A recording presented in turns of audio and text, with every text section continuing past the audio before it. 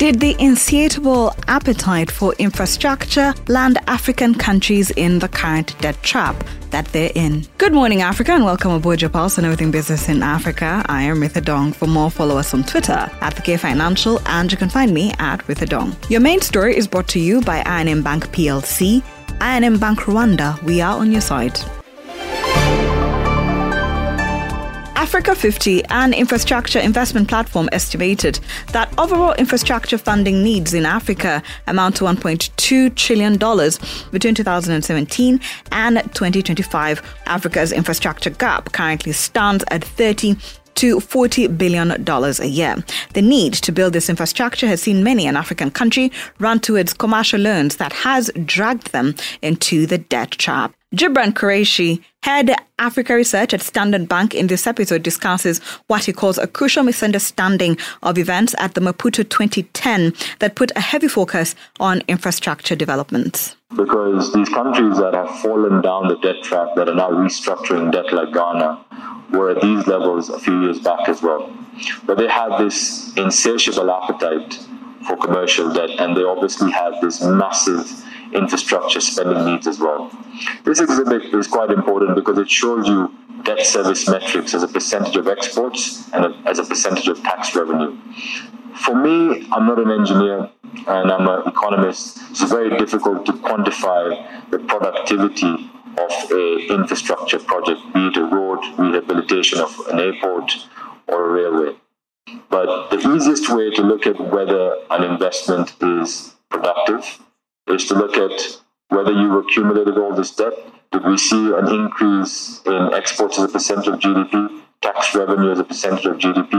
And if that didn't happen, then you have to go back to the drawing board and ask yourself whether this infrastructure you're spending on is the right infrastructure, whether it's being financed at relatively cheaper rates than other markets are doing it, and whether it's benefiting the private sector that should subsequently then have an increase in tax revenue or an increase in export earnings. That is really, really important. And I honestly feel that many countries in Africa have got this wrong. Very many countries. I blame the Africa Rising narrative 12 years ago, where everyone was told, or everyone thought, the takeaway from that conference in Maputo in 2010 was we all have to spend on infrastructure. And that's what everyone seemed to have done, financing it from foreign capital, not looking to boost domestic savings, not thinking about how that infrastructure is being financed. And we moved away from concessional lending, and we started getting this insatiable appetite for commercial debt. And I show you this graph here, or table. I've highlighted Uganda at the bottom just before Zambia. But if you look at markets now like Angola, you look at Zambia, you look at Kenya, one thing you notice is that in the last decade, from 2011-12, the composition of their commercial debts as a function of their total external debt has risen quite exponentially. Kenya only had 6% of commercial debt as a function of overall debt, 2011-12. Today, it's just below 30%. Ghana, a country that has officially defaulted a few months back in 2011-12, commercial creditors accounted for 10.5% of the debt stock externally. 10 years later, just prior to the default, it was 51.1%. Angola as well just got a debt write-off from bilateral creditors, China specifically, a few years back. Similar scenario. We see very, very elevated commercial debt as a function of external debt, nearly 80%. Now, Uganda, about a decade ago, barely had any commercial debt. In fact, you had no commercial debt after the HIPC debt relief. But now you look at that ratio, it's at about, it's increased slightly, I think, to about 8.8%. Did Uganda do the right thing by shying away from Eurobonds to develop its infrastructure? We have been urging the authorities in Uganda in the last 10 years to issue more commercial debt like Eurobonds, but they've actually said they wouldn't because they don't know where to spend it, or they don't know how that absorption will look like. And I normally say this, that's actually a feather in the cap. When the music was loud, and the party was booming and buzzing, when every other African country was taking Eurobonds, Uganda, and we were in the meetings, with investors who would come and they would beg the authorities across the road at the Ministry of Finance to issue these Eurobonds. And they would say, thank you very much, but no thank you. We don't know where to spend this. We are watching how other countries are going to fare with this, when they could have said, yes, give it to us and we'll find a way to spend it.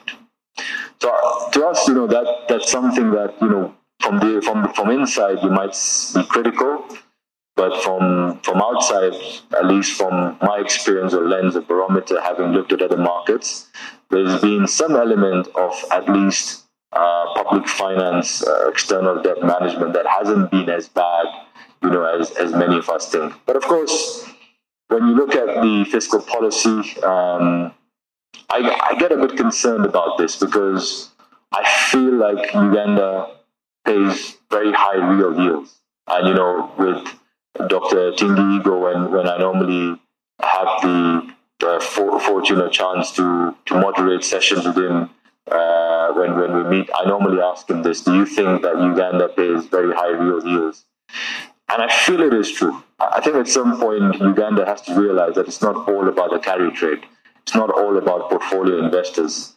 But at some point you have to think about private investment.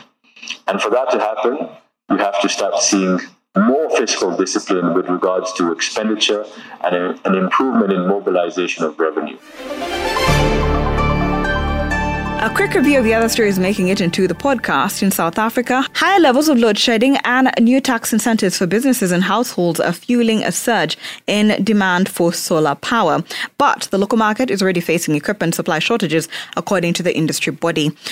Finance Minister Enoch Godongwana announced 2 tax incentives last week to encourage the rollout of rooftop solar power. Businesses will be able to claim tax relief on 125% of the cost of the renewable energy project as of 1st March 2023. This incentive will apply for 2 years. Households will be able to claim tax relief of 25% on solar equipment, but not batteries and inverters. This incentive is capped at 15,000 rand and is only valid for a year from 1st March 2023. Twitter has laid off at least 200 staff in another round of cuts. This is according to a report in the New York Times. It says the tech giant cut 10% of its current workforce, which is estimated at 20,000 people.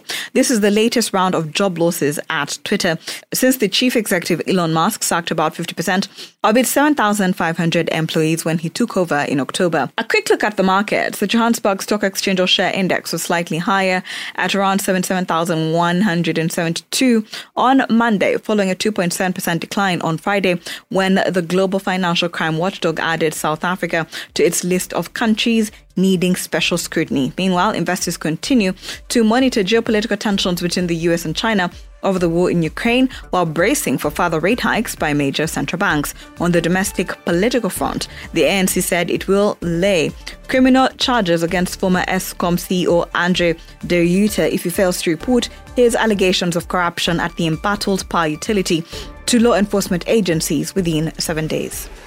Thank you for always waking up with us. Good Morning Africa is a product of K Financial. If you have any suggestions or you just want to check out more stories, visit the website, that is okfinancial.com, and don't forget to subscribe. You can always find us. You can also find us on all social media platforms at the K Financial, and you can find me at With a Dome.